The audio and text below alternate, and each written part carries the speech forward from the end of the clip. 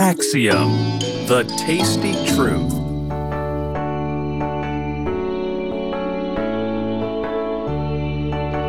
Well, I woke up next to the king.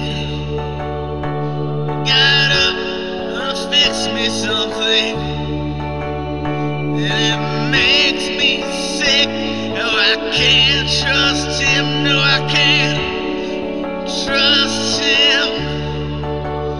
At the bottom of the belly. Hi there, ladies and germs. Welcome to I Like Your Style with Elder Bryson. I'm here with Phoenix's Ashes. What's shaking, guys?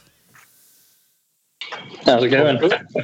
All good. Same. Right on. Thank you. Awesome. So let's dig into it. Phoenix's Ashes. How'd you get started? What's your superhero origin story, as it were?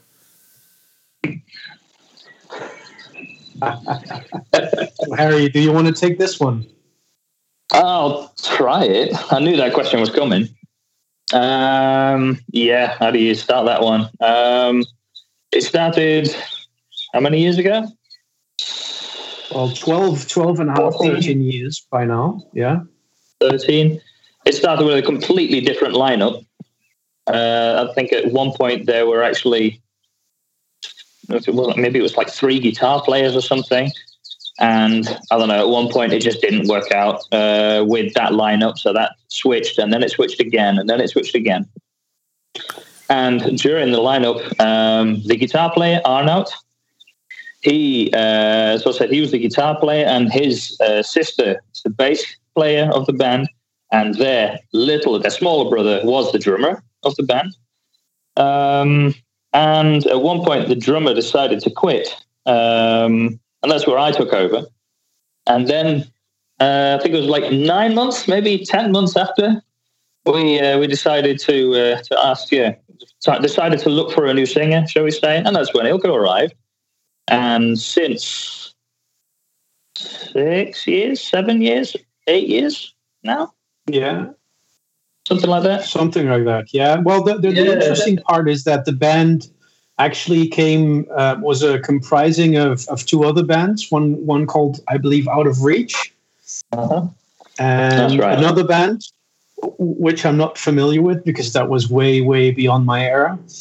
And I believe they called the band Phoenix Ashes because they had an EP with Beyond Reach that had to do with something with First Feather Burning, Phoenix Ashes.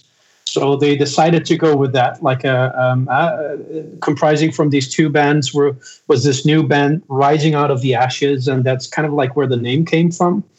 And then Harry already told you about how the current lineup came to be, and that's kind of like where the name comes from, and what the band or how Harry and me came to join the band. I think it's the longest lineup that the band has till date, right? Yep. And So you guys have successfully answered that ancient philosophical question of if a ship sails around the world and you have to replace each plank, is it still the same ship? I think you guys have solved that puzzle. Definitely, yeah. It's a good one. Right on. So how did you guys know how the name came to be, Phoenix's Ashes? Yeah, I just heard it. Coincidentally, I'm on holiday now with the old drummer and the bass player because I actually married the bass player, shall we say. So that was pretty cool. So I'm on holiday with them, and we were just talking about it now. And he said as well, it was because of Out of Reach, sort of, because it stopped, and we wanted, or they wanted to start something new, which was going to be like hopefully massive and that sort of stuff. And that's when they thought, it's like a phoenix rising out of the ashes, because their old band, which they were all in together, that sort of died out at one point. And then it was like, well, we're going to start a new band, but it's going to be a different name, but it's still going to be at least with us 3. So that's why the name Phoenix Ashes came about. Brilliant. I love it. Yeah. So Arnoud, who is now guitar player, and Nico, who now plays bass. Arnoud used to be the singer, actually, of the previous setup, right? But Arnoud and Nienke are both still originating members of Phoenix Ashes. So kind of like the band is, I would say, and Arian he kind of joined around the same time, right? So the three of them actually have been in Phoenix Ashes for the entire duration of the band. So I would say so that's a good score. It's 3/5 of the band is still original, and it's just us two wankers that joined at a later point. Oh yeah! Thanks, man. Thanks. Yeah, great. Awesome. So, what's one thing you guys wish you'd known when you guys first got started with the band? Oh, that would be like go touring immediately. I mean, it's kind of like there's a lot of bands out there that are waiting until this opportune momentum where they get asked by larger bands to do opening shows and before everything is right, before we can actually make money out of touring. And for a lot of bands, that point, or they will probably not get to that point where it would actually make you money. But the experience of actually being on tour is so invaluable that I would recommend it to everyone. Just like, even if it costs you money, just organize a tour, because you can play pretty much everywhere around the world and be willing to say, well, it's if I'm going to pay for my holiday, I'd rather pay for it while I'm also doing gigs somewhere where I'm considered to be on a holiday. And that experience is so incredible, and it actually teaches you a lot about being in a band and about being a musician in a way that it's not going to happen until you wait, right? So even with those tours where you're actually investing in that, you're going to be much more interesting for all your local bookers, right? Because you've just done a tour through Europe, or through, in your particular case, maybe you did some gigs in Canada or outside of your state. That will make you more interesting for bookers, because they kind of consider, well, these guys been around, they've played quite a bit of shows, and that must mean that they have something to bring to the table. So it means that if you create your own opportunities, it will also generate new opportunities for you that weren't there before, right? And that is something that I would definitely start much sooner. Just like go out there, play as much as you can, even if it costs a bit of money for you. It's going to be, for the long run, it's going to bring you more than it will cost you. Yeah, that's great advice, because I agree. Despite that goes against the conventional wisdom, right? Where you want to, you start out in your town, and once you get too big for your town, then you start playing the neighboring towns, and you start like growing your circle of influence, right? That's what the experts, quote unquote, say, whoever the fuck they are, and Oh, but that is just it. I'm not saying that is a bad thing. I'm just saying that that conventional wisdom is exactly like you called it. It's conventional. It means it's still based upon the premises that nobody across the world hears your music. That there's not in the golden days of touring locally, you might have had the competition of a handful of bands that were aiming for the same spots of you. But nowadays there's less stages to perform. There's more competition from bands. There's also people from all across the world that are trying to get into the same places as you.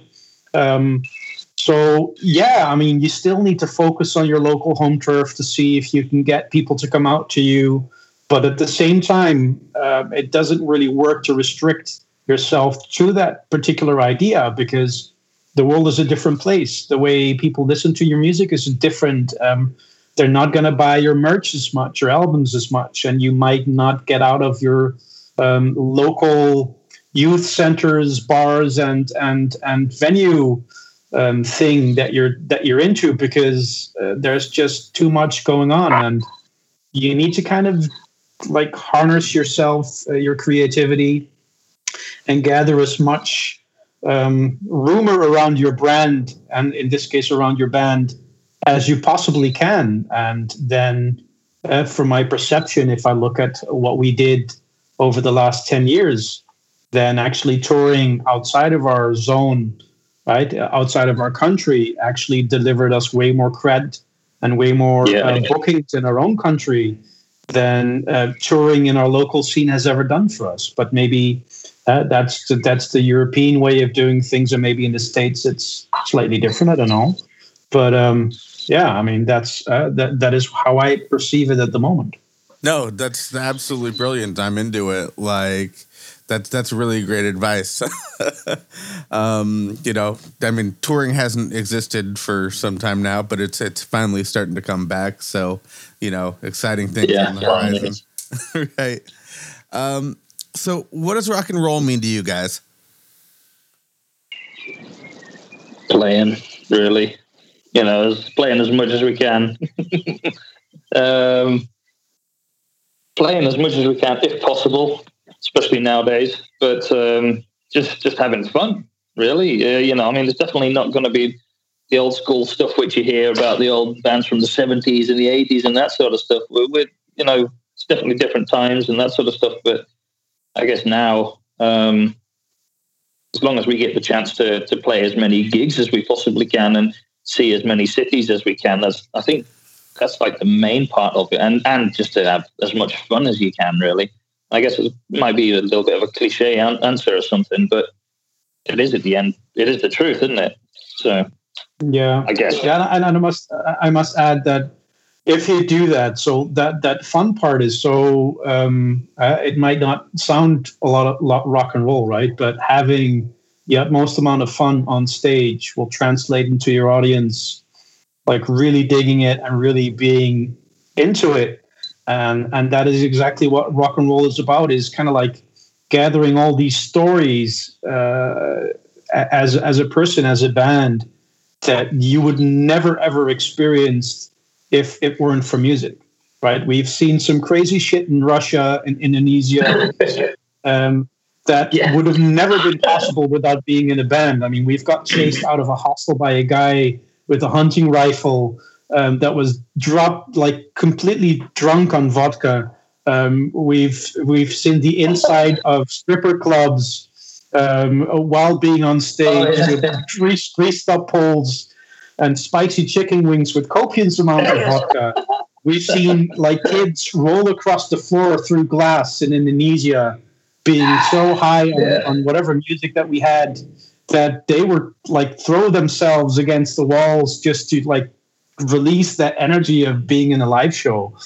And like those stories, kind of like that, your music releases that amount of energy and in people, and that like brings you on adventures that one would normally not have, right? For me, that's the rock and roll part of it, right? Of course, there's booze. There's going to be booze there. There's going to be lots and lots of how would one call that? Attention from different kinds of people there.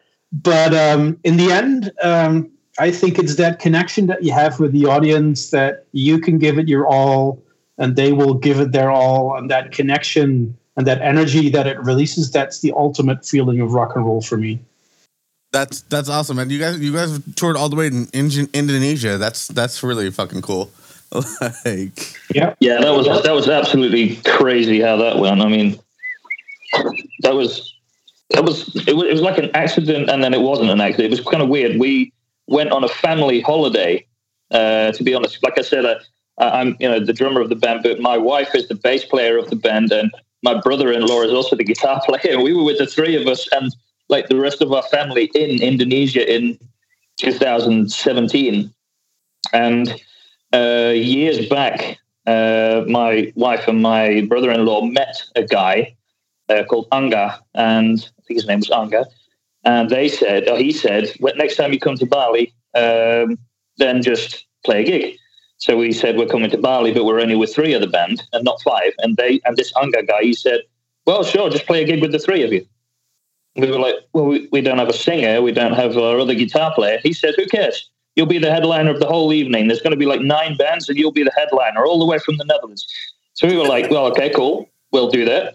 So we practiced for weeks and weeks and weeks, taking over the vocals from Eelco and, just trying our best. And we did it. We even landed during that family holiday after a gig where after that gig, we landed an extra surprise gig at the Hard Rock Cafe in Bali, which was totally crazy and absolutely ridiculous.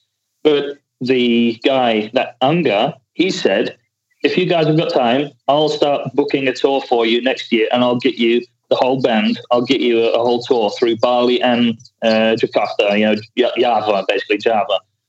And we said, yeah, go for it. So we were just waiting. And at one point he said, dudes, I've got it. If you guys want to come in 2018, then, I've got the shows ready. And we had 2 shows in Bali and 7 shows. 7 shows in yeah. Java, all across the island. Yeah.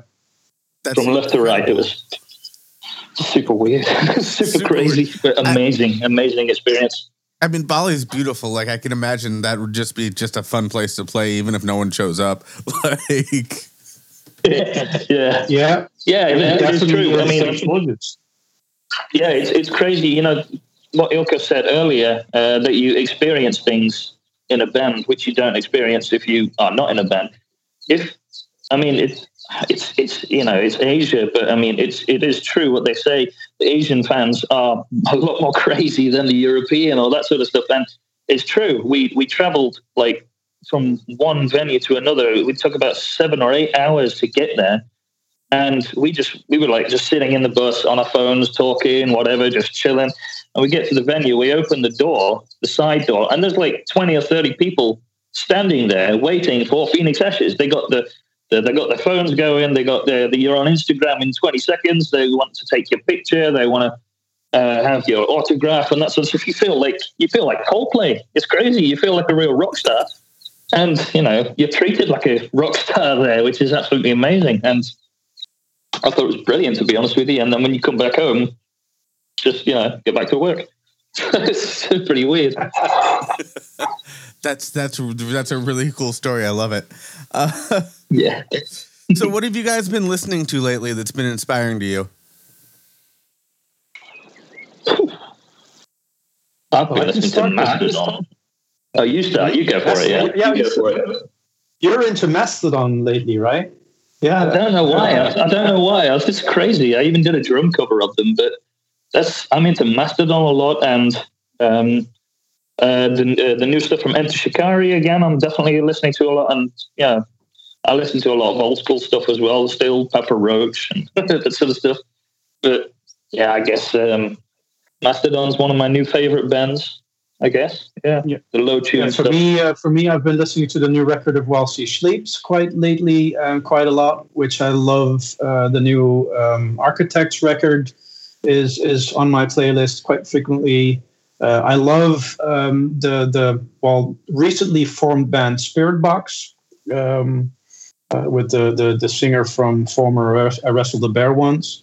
They're absolutely great, and so kind of like in that direction. But there's a lot of single songs nowadays, of course, that come out and that capture the attention.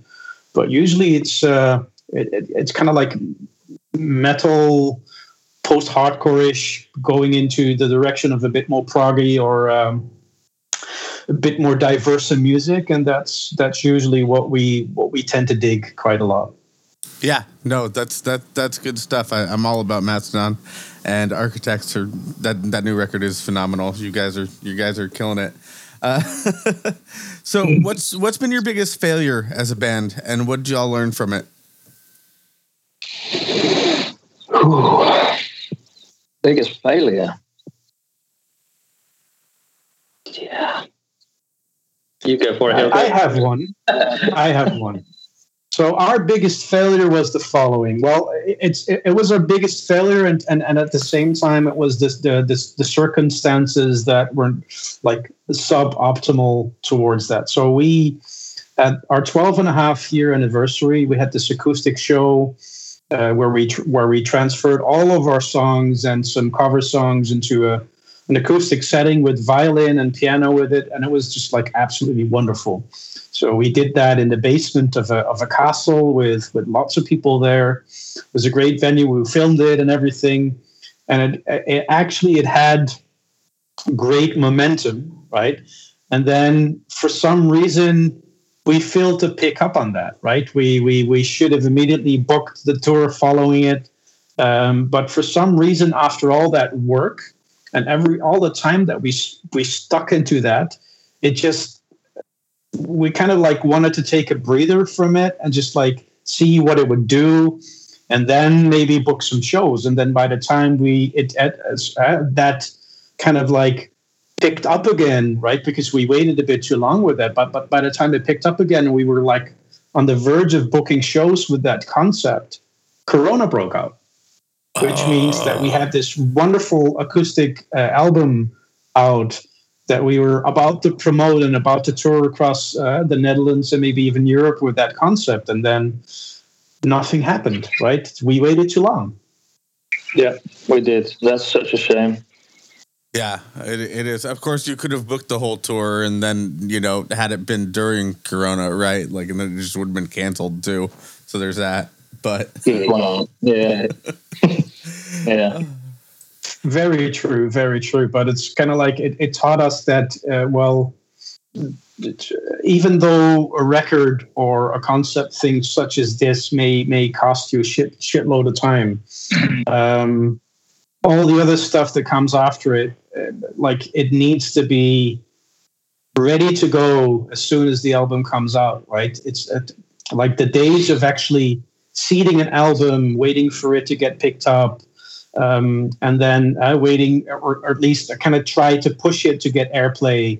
All of that is not working anymore, right? You need to seed it beforehand. Before you launch it, it needs to be seeded into Spotify, into every major music channel. It's like before you even release it, because everybody wants to scoop. Everybody wants to own that kind of like the release and the success that might be attached to it. And all of that is needs to be pre-planned ahead. And even though like recording the record and everything around it and the creative stuff, that cost you shitloads of time.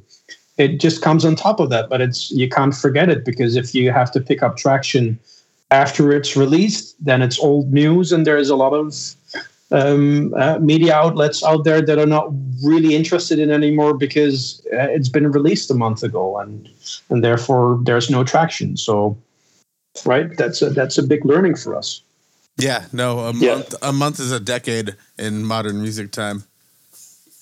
Yeah, it is. Right on. It's so rich. So, where's the best place for our listeners to find you online? So you can either do two things. Check it on Spotify. We haven't been pushing Spotify that much since most of the traffic that we get is YouTube. So either follow us on Spotify, follow us on YouTube, or check our Instagram. We often post videos and shorts and small informal stuff on Insta as well. I think Insta is our biggest channel at the moment. Yeah, that's actually true indeed. Yeah.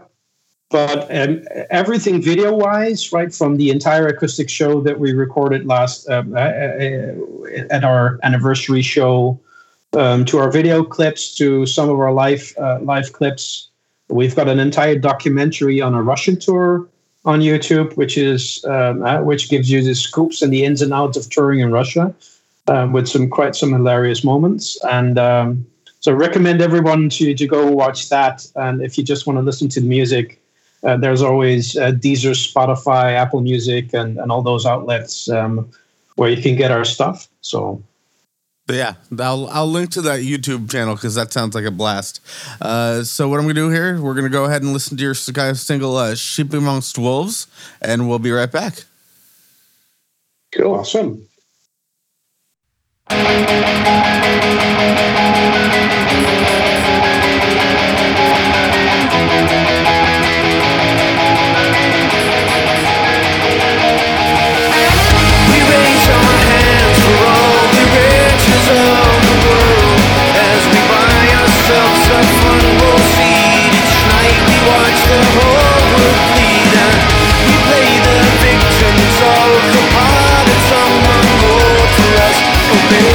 Let the others near, they're taking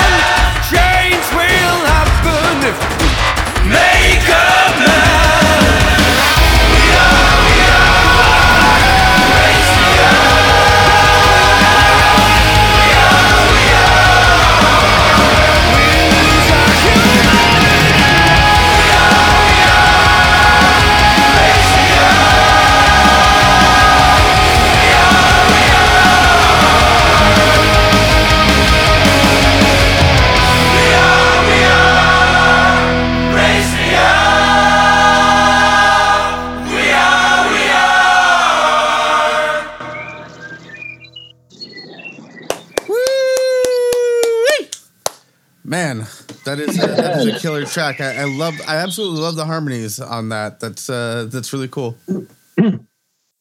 Thank you very much. So tell us a little bit about the process for recording that, and as well, also let's talk about like the process for recording that acoustic album. Yeah, sure. What do you want to know? So, well, okay, let's start with the single. Do you guys like have a studio, like a home studio? Is there somewhere where you go? Like, who's your producer? All that fun stuff.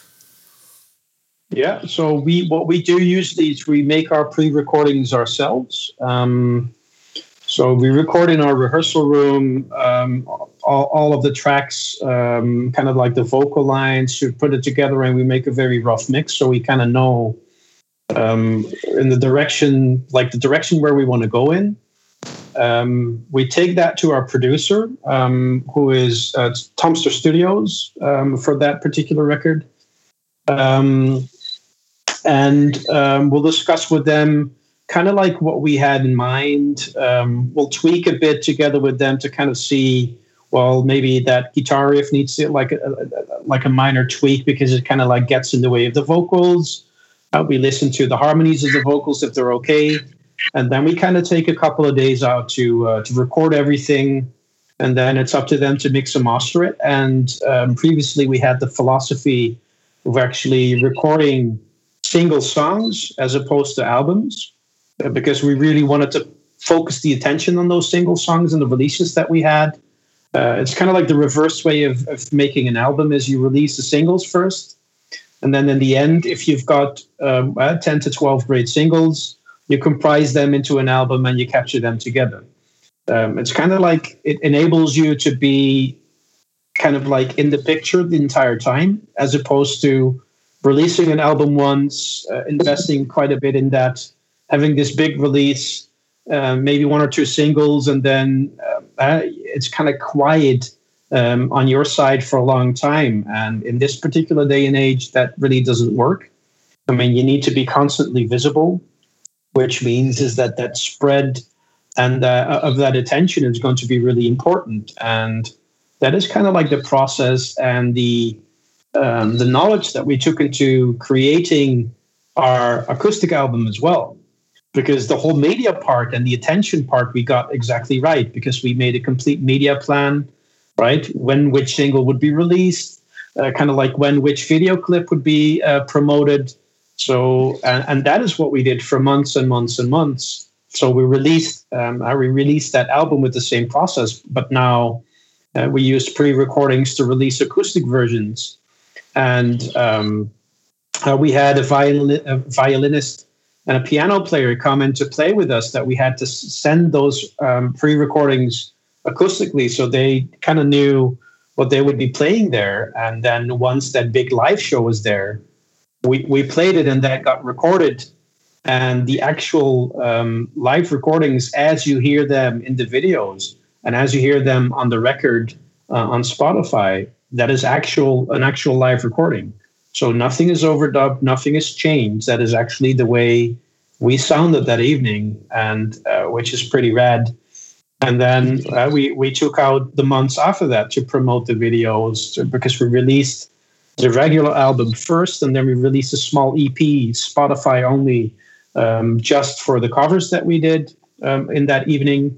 And then after that, we released the entirety of the show on video on YouTube. So we had some momentum planned for those months. But like I said, the only big mistake that we made is that we didn't put the same amount of time and effort into booking shows alongside of the whole media spend and the whole media attention that we got. But in a sense, kind of like that symbolizes the process of how we work, is that we write, we exchange ideas, we record pre-versions of our songs, we kind of like tweak and kind of like change them until we feel they're good enough.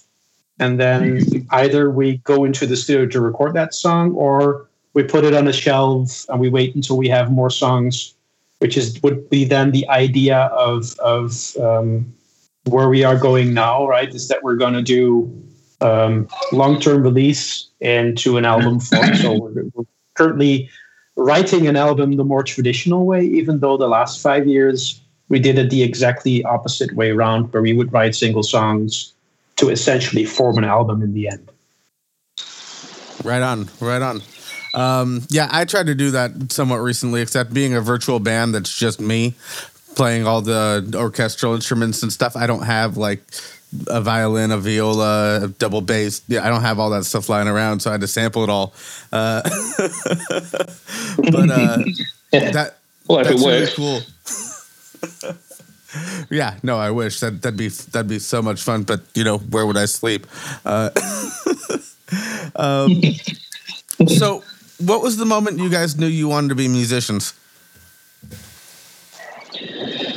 Well, I knew I wanted to be a musician. I think it was, for me at least, I was 10 years old, and it was.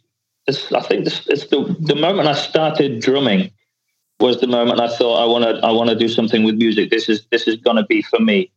And the way I started drumming was like a kind of weird, to be honest with you. It's not your standard, way to start drumming. There was one night I couldn't sleep, and I always had the radio on, for instance, before I fell asleep. And it was kind of weird. Whitney Houston's, what's her famous song?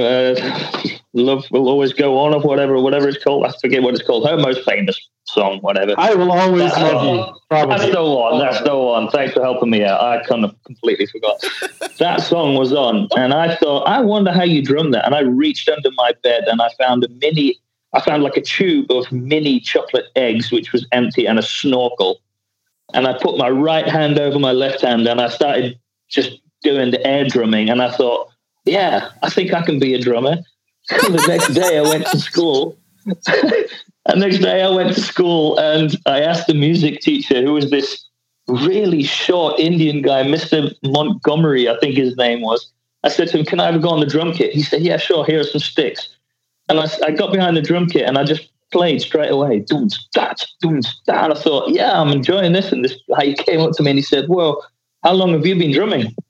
And I said, well, about 27 seconds right now. This is the first time I've ever been behind a kit. And he said, dude, you need to get on drum lessons. And I thought, right, I like drums. I like music. I'm going to be a musician.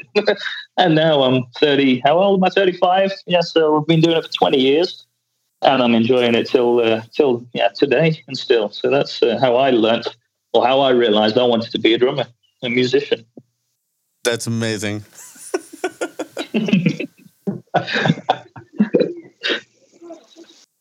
So, not your standard everyday story, I guess, that one. So yeah. No, I mean, you're natural. I guess it works. I guess it worked out. It worked out well. I'm happy. I mean, that decision, it gave me the chance to tour the whole world, ish. I mean, to tour different places, to go to places like Russia, which I wouldn't have that on the top of my list to go on a holiday. But I mean, with the band, yeah, it was great. So I'm glad I made the decision. Yeah, no, I'm glad you did too. Thank you. Right on. So this is a fun one. What's your favorite curse word? I have so many. Yeah, we would be like, yeah. So every second sentence there would be a curse word, since we've got one person originating from the UK, which is and one person that kind of like got that like whole cursing thing from touring with several other bands. A Canadian band that was notoriously known for their swearing and bad behavior. But the favorite curse word, So what would that be for you, Harry? Your favorite curse word? Am I allowed to say it? Yeah. Yeah. Yeah, sure. Yeah, I guess. Okay. Yeah, I mean, not a family-friendly show. Good. I think, to be honest, my favorite curse word would just be bollocks, really, or twat or something. It's like a combination of both of them, to be honest with you, because you can use it anywhere, really. Anywhere. Except in the States, Anyway. where nobody knows what the fuck bollocks are, except for a handful of us who are cultured. That's true. Yeah. That's the thing. You can swear and be really pissed off about it, but nobody will know what's really going on with you. But it's good. Yeah, well, my favorite swear word would be, but then I don't know if it classified as a swear word, but I use it quite a lot. It's kind of like usually the combination of fucking and Satan. That combination usually with any odd words in between. That works for me. I use that quite a lot. Fucking multiple Satan, random swear words. Yes, I love it. Just a string of them. I love it. That's good shit. Yep. Yeah.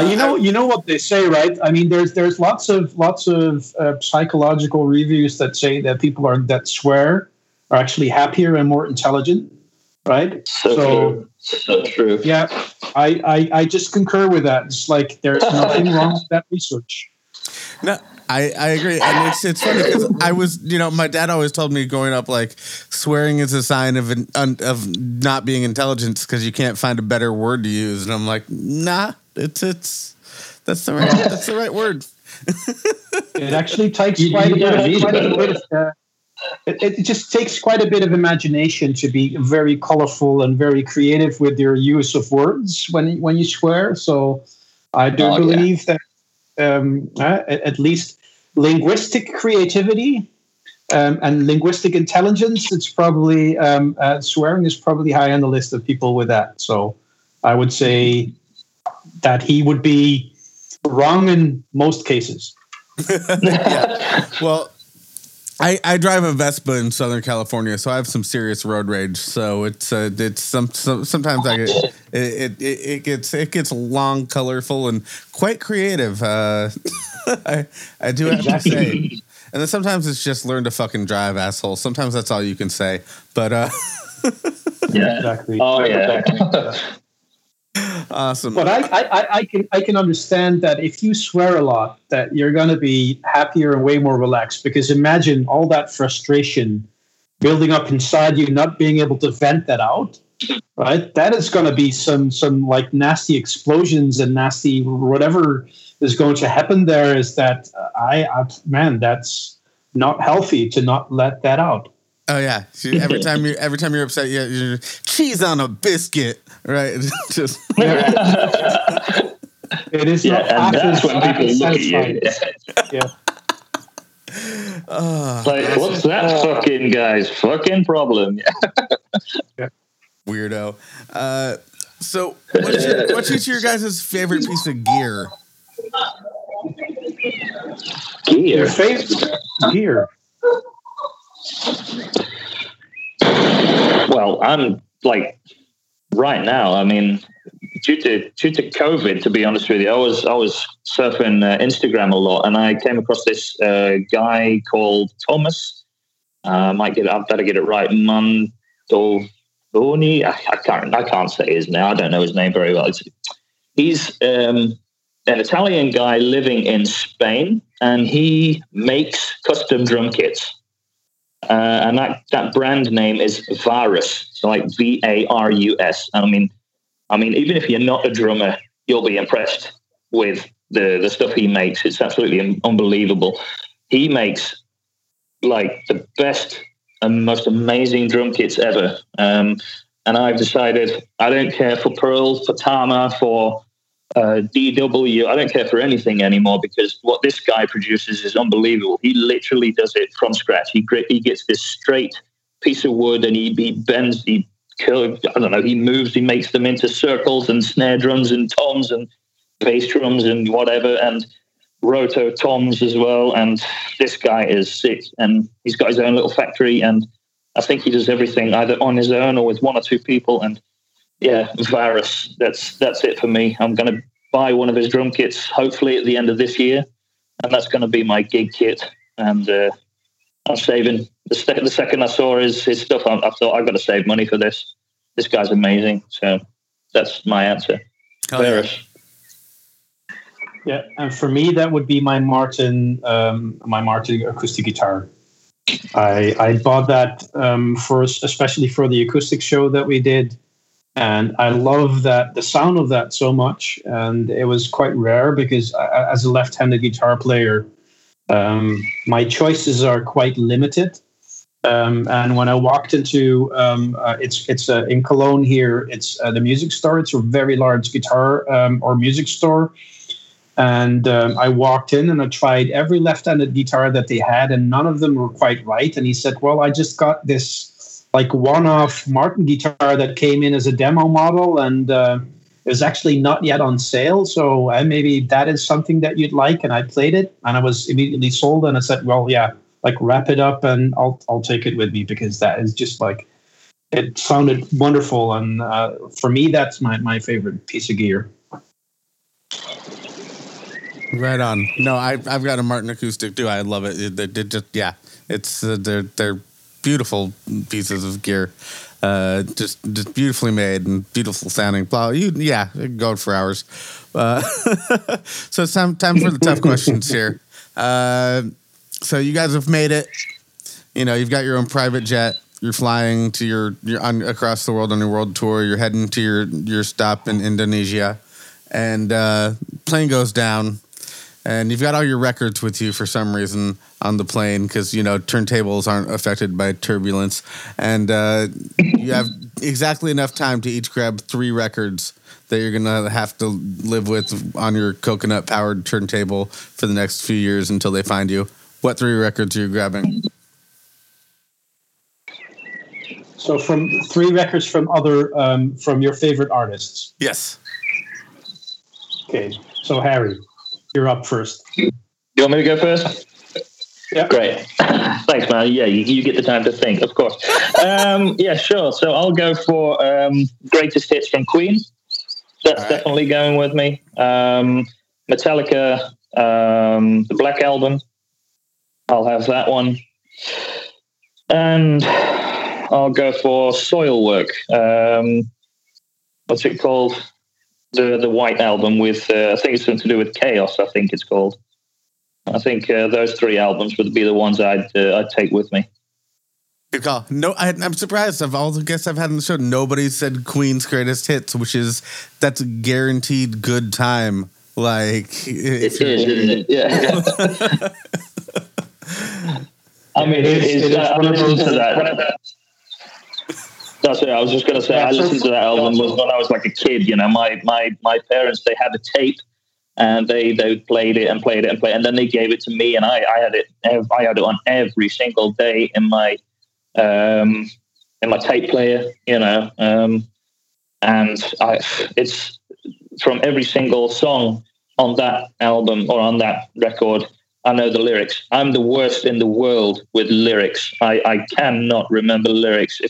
I had to write our own lyrics on my snare drum because I couldn't remember them. It was ridiculous. I had a snare drum full of lyrics. So everyone was looking at my snare drum, was like, what's going on? It's like, so I don't forget. Because if I don't have it, I forget. But that album, I know it. You know, I'll change the Soilwork one, by the way. I'll change it. I'll throw that in the water, and I'll grab my Phil Collins one. That's the better one. Yeah, I'll go for that one, by the way, if that's still allowed. Yeah, no, I'll allow it. That's fine. The plane hasn't gone down yet because, you know, your teammate over here is still picking. Yeah, exactly.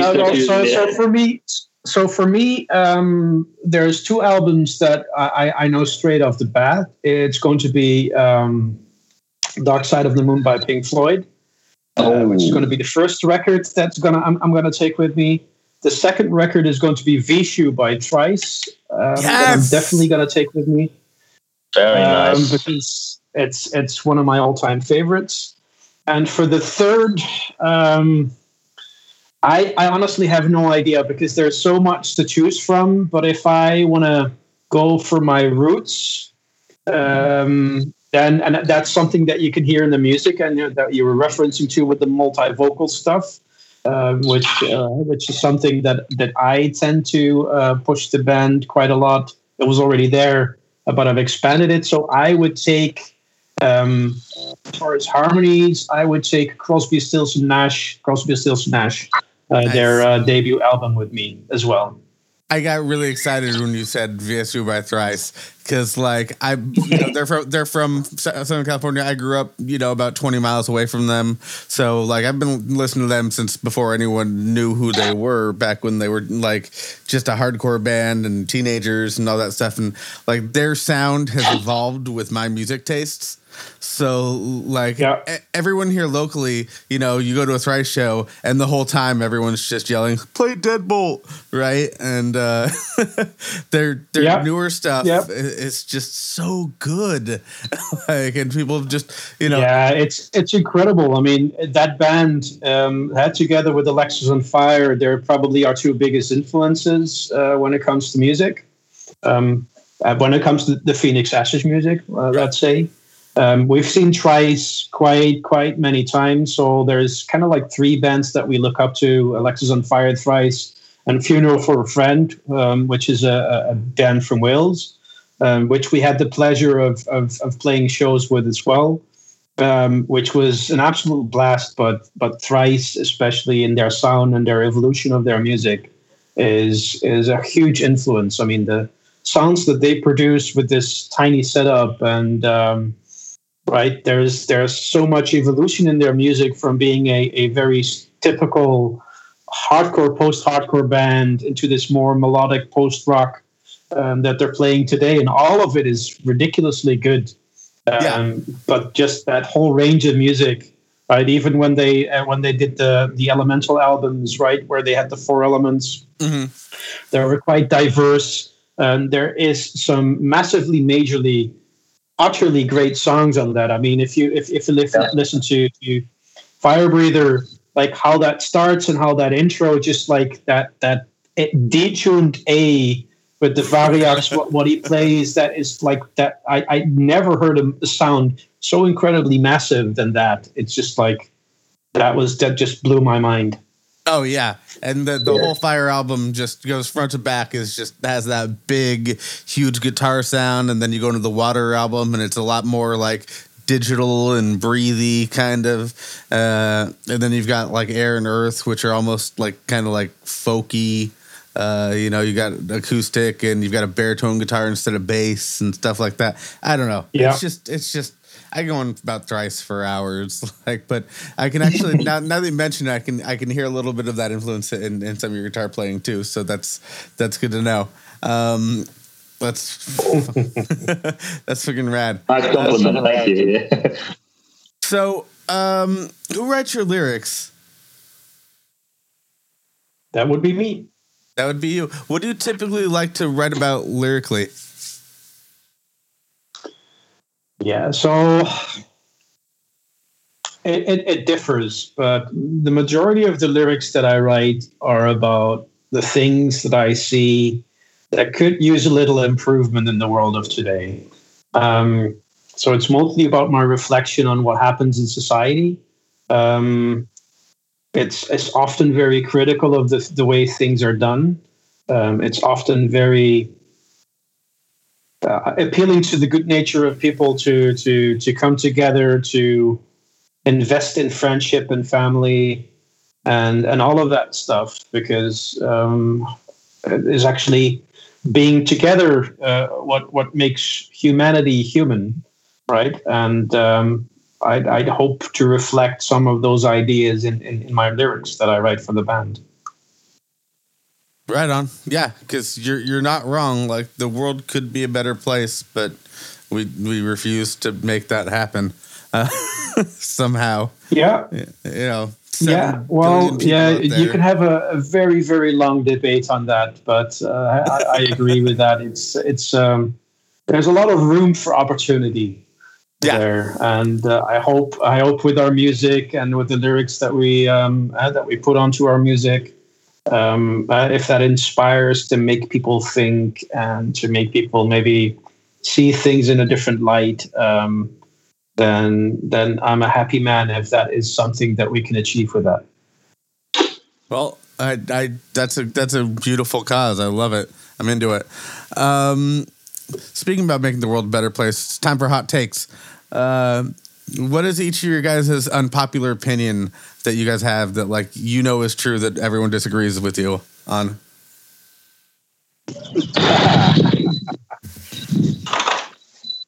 Oh shit. I don't know. Well, just to So give an what example, is one your of our opinion first that guests, nobody else? So like a thing that you believe is true to the core, but nobody else shares that opinion. right? For example, like one of our first guests that we had on discussed how, and he still to this day sends me the occasional DM on Instagram, like of like the quote unquote science behind the fact that the Earth might not be round, but Oh might no. Oh, fuck that. No way. Oh no. I will discuss that with someone, honestly. I mean, come on. No. Oh yeah, no. I have to like go because I'm not great at math, but I'm okay at it. So I have to go in and like work it out, and like it takes sometimes it takes a significant amount of time just to show them, no, this is why this is wrong. This is why you can see this mountain peak from this place, why this curvature math. The math is done wrong. Like it assumes that that mountains so come out I'll of the earth go at a with right angle. So I'll go with a statement that is unpopular in the probably people that listen to alternative music, right? But I'm fully convinced that I'm right. There is that the debut album of Britney Spears is among some of the best music ever produced. Oh, absolutely. All right. I would actually agree with that. That's but you're right. Most people who listen to alternative music would vehemently disagree. But Baby One More Time, that bass line is fire. Yeah, I know. The thing is, I don't necessarily like the music, but if you look at how it's written, the production value, and how that album is put together musically, and from an auditory, how would you say that, dynamically, right? From a spectrum and range of all these different frequencies that they use to create this really full sound. I think that was unheard of for that time, and therefore musically it's one of the best albums ever created. I would never play it in my home, right? Because I don't like the music of Britney Spears, but as a musician, and looking at the production value of that album, it's just like one of the best albums ever produced. Oh, absolutely. I'm pretty sure it's a Scott Storch that produced that one, if I remember right. I might be wrong about that, but yeah, that dude's a monster keyboardist, and he does most of his work on like a Korg Triton, just like a. Is that the guy keyboard with the cigarette and the big glasses? Yeah. Yeah, he does all the rap stuff, doesn't he, now these days? Yeah.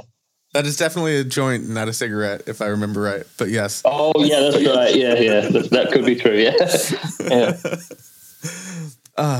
Awesome. All right, and for you, Harry, what is your? Yeah. Oh man, all right. Okay, you keep taking the hard questions last. Discussing it because I don't know. You know what it is? I must admit, I'm not really a difficult person. I will sort of go along with a lot of conversations, just because I'll always like to see a different opinion to see if it would change my mind or not. But I'm going. There's only one thing I have a super strong opinion about, which some people agree with, but a lot of people don't, and it's the religion thing. What religion? Well, yeah, just yeah, that it doesn't exist. That's my whole thing. Is there a God? Is there no God? That sort of stuff. That's the only thing I'm strongly opinionated about, and that causes a lot of difficult conversations sometimes, and that's the thing which annoys me a lot, I guess. But that's my opinion, which can be in some cases extremely unpopular. Oh, yeah, absolutely. I mean, like, that's, I got my project started in Utah. That's where the name Golden Plates come from, is the magical plates that the Mormons found in New York to create their religion on, right? Like, it's kind of a tongue-in-cheek homage to home.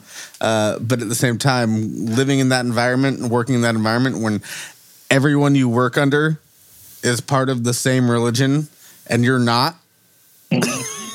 Yeah, exactly. And you look at who gets promoted and who doesn't, right? Like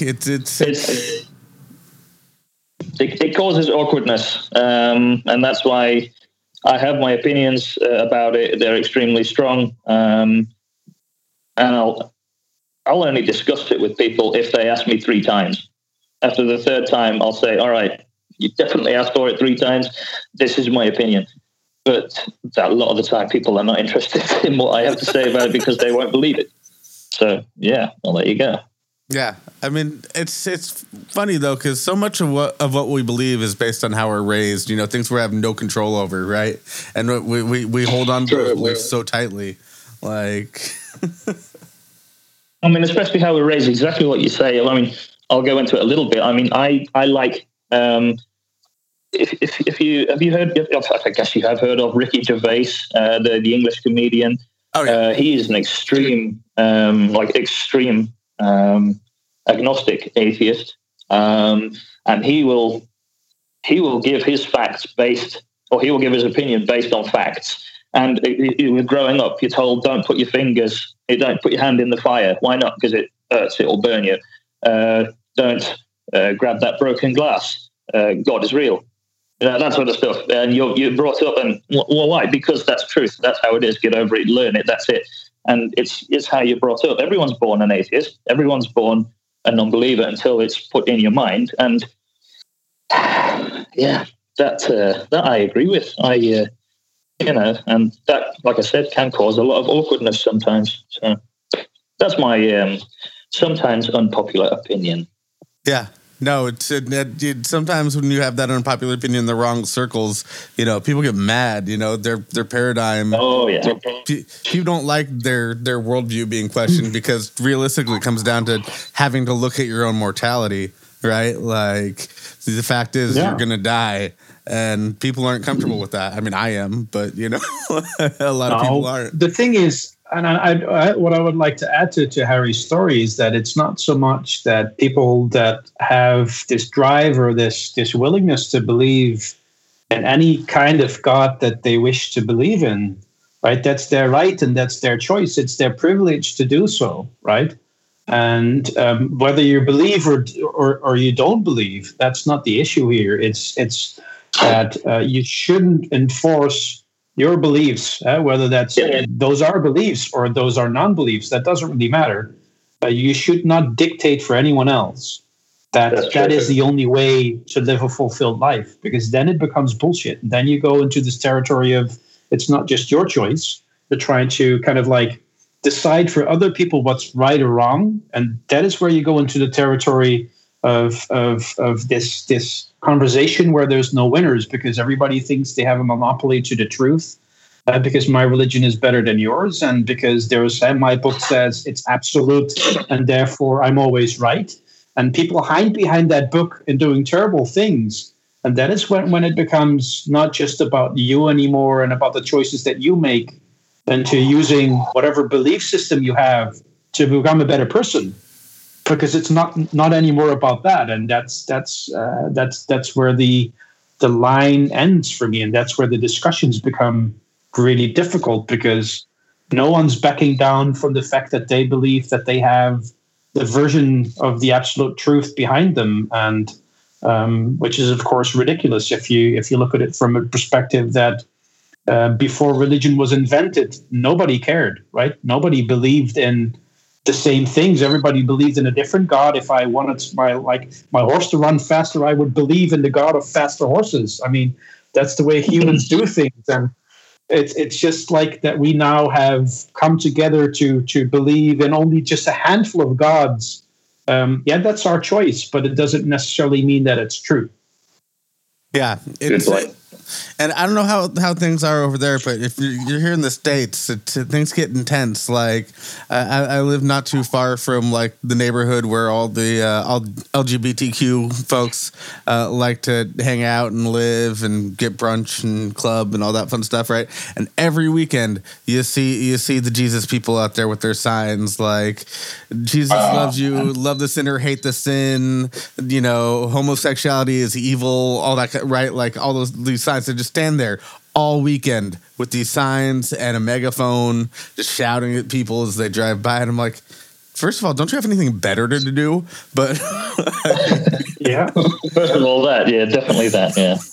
Well, science. The thing is, there's only so if you would take three parts of things that we know that we can do as humans, right? So we have biology, we have science, and we have things of like the free will, the things of the mind, right? So choosing any religion is a thing of the mind, right? But the science and the biology all say that homosexuality is a very common thing that happens in nature, right? And that it's perfectly normal, right? So it's either, so no matter how you play this, it's going to be two against one from the three things that we can determine to kind of like assess if something is valid or not, right? So we have the biological, the scientific, right? And then your own personal vision based on your background and your belief system. Yeah. And well, the fact that you are there telling another person that what you believe is more right than what they believe, that makes it inherently wrong, because if it was so right, everybody would believe it. So shut the fuck up and just like move along. Hallelujah. Hallelujah. Amen. So, what are you guys? Let's move on from religion, because as much as I love bashing, the silliness that people believe, it's you're not going to change it anytime soon. So let's get back to the music. What are you guys hoping to accomplish in the years to come?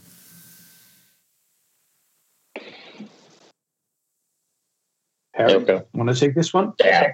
Let's make Harry go first. Yeah, well.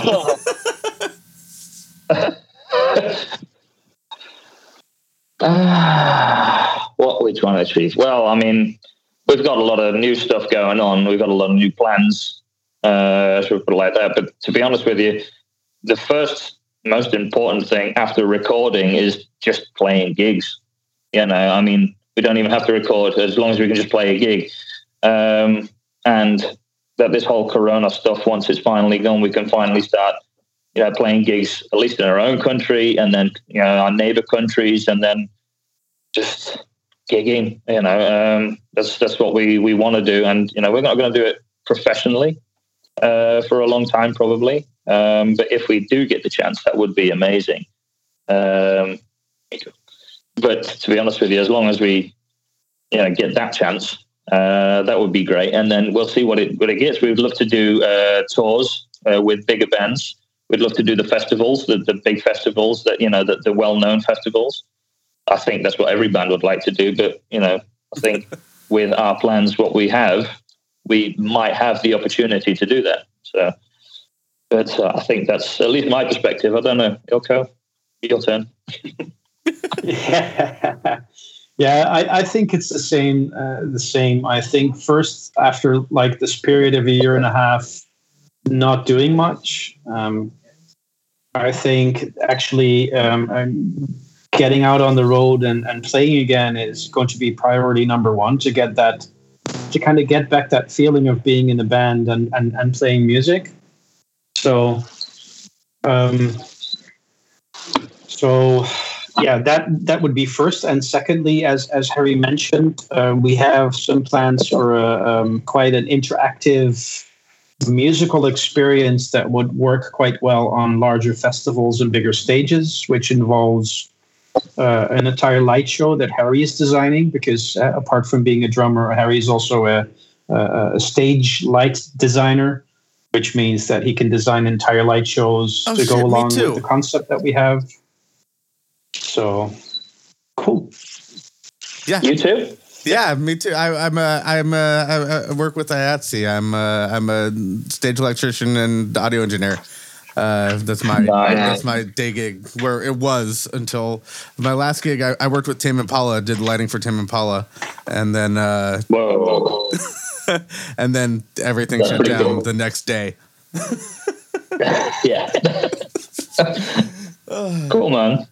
So yeah, that's great. So I'm working on stuff too, my own stuff. Like I'm trying to invest in some lighting and some like MIDI to MIDI to DMX gear so that I can, run lights with my feet and while I play guitar, because I do a lot on stage. Like, it's just me. Yeah, that's what I'm doing right now at the moment. I bought the DMX's box, and I've got now, I think, for the band, a total of something like 16 or 17 lights, all on poles and everything, and I've got it all wired together, all daisy chained to each other to placed on stage, and then it's all connected to the computer. And I'm using what am I using? Ableton to literally just grab the red light and then turn it on there, and then put it at a 45 degrees so that it goes on, and all that sort of stuff. It takes forever, but I mean, once we finally got our set list for our new thing, which we've got going on, and once that finally is, I'm just going to program it all so that all you have to do is, when everything's plugged in, press spacebar, and that's it. And all I have to do at that point is drum and sing, and that's it. And the lights go all completely, fully automatic. That's how I've decided to work it out. Not with pedals. That's too much stuff for us. Yeah, that might wind up being how I wound up doing it too. Just attach it to the backing tracks, right? Exactly. Yeah, exactly that. Yeah. Because for the longest time, my whole lighting setup was, because I'm poor. I had this whole thing set up where I had like just this ancient DMX chaser, right, that had like a little like microphone in it, right, like built in, so like it would chase the kick drum like every time it would change, and so I just had all these like work lights all around the stage, like plugged into the different channels of that, right? So I had like 8 channels to work with, so it would just flash in different patterns that I had set up. Like it looked really cool, but it was very unprofessional. Well, I mean, I was lucky to get the line. I just looked on. We've got here in the Netherlands a thing called MyPlace. I think it's something like Craigslist in America or something. Just second-hand stuff which people aren't using anymore, and I just got shitloads of stuff sent to me at one point, and I even bought now some lights which I don't know what to do with. I don't know. I think I've got too much now, which is kind of ridiculous. At one point, I wanted all the lights in the world, and now I've got too much, and one's just standing in the corner of my cellar doing nothing. So I was lucky, just extremely lucky. That's my advantage. Yeah. No, that's cool. I should look into that for sure. So speaking of live shows, what's the best show you've ever played? Was it here in our own hometown in Roermond? Or was it Czechia, Czech Republic? Wow. Depends on the definition, right? If we talk about the largest show we ever did, and the nicest is going to be the Liberations Festival in the Netherlands, which was a huge ass show with tens of thousands of people. So that was pretty bad. But I think one of the shows with the fondest memories I have, I must say, would be the last show of our Russian tour in Moscow. Oh, yeah. Of course. That was the end of the tour. We were all dead tired. I had absolutely no voice to begin with. And there was a great anecdote attached to that. So we were in the bus from Nizhny Novgorod, which was our so the show before that. It was a 13-hour drive from there to Moscow. And me and the singer of the other band where we touring with, we both lost our voices pretty bad. So no sound or anything could be detected. So our tour manager, Alex, called this famous Russian opera singer, right? And he said, well, these two guys, they have a problem. What should they do? So the Russian opera singer, he was the typical Russian dude. He said, well, either they shut the fuck up for 2 weeks, or like 15 minutes before the show, they go to the bar, they get 3 vodka, they just how would you call them? You drink 3 vodka in the shortest amount of time that you can think of.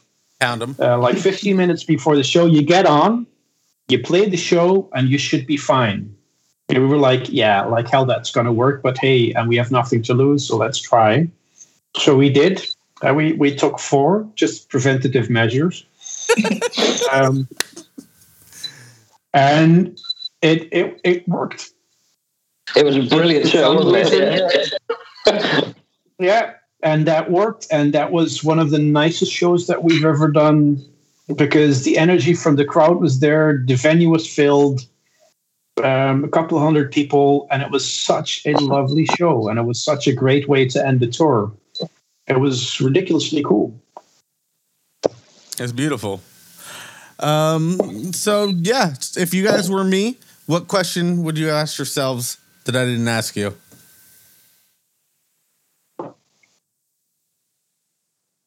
Wow. I think you asked them all, man. Possible. I think you asked all the cool questions, to be honest. Right on. Then yeah, do you have any final words for our audience? Stay tuned. There's when everything is allowed and when we can start up again, there's a lot of new stuff coming. Hopefully. So, keep looking at YouTube, keep looking at definitely Instagram, I guess. Ilko, anything else to add to that? Yeah. So when taken out of the context of just music, I would say look out for one another. Oh. Mm-hmm. Beautiful. All right. Because there's just too many people that need that right about now. So yeah, no, you're spot on. Thank you for that. Yeah. Well, thank you guys so much. This has been a blast, and I like your style. Thank you very much for having us, man. We give you all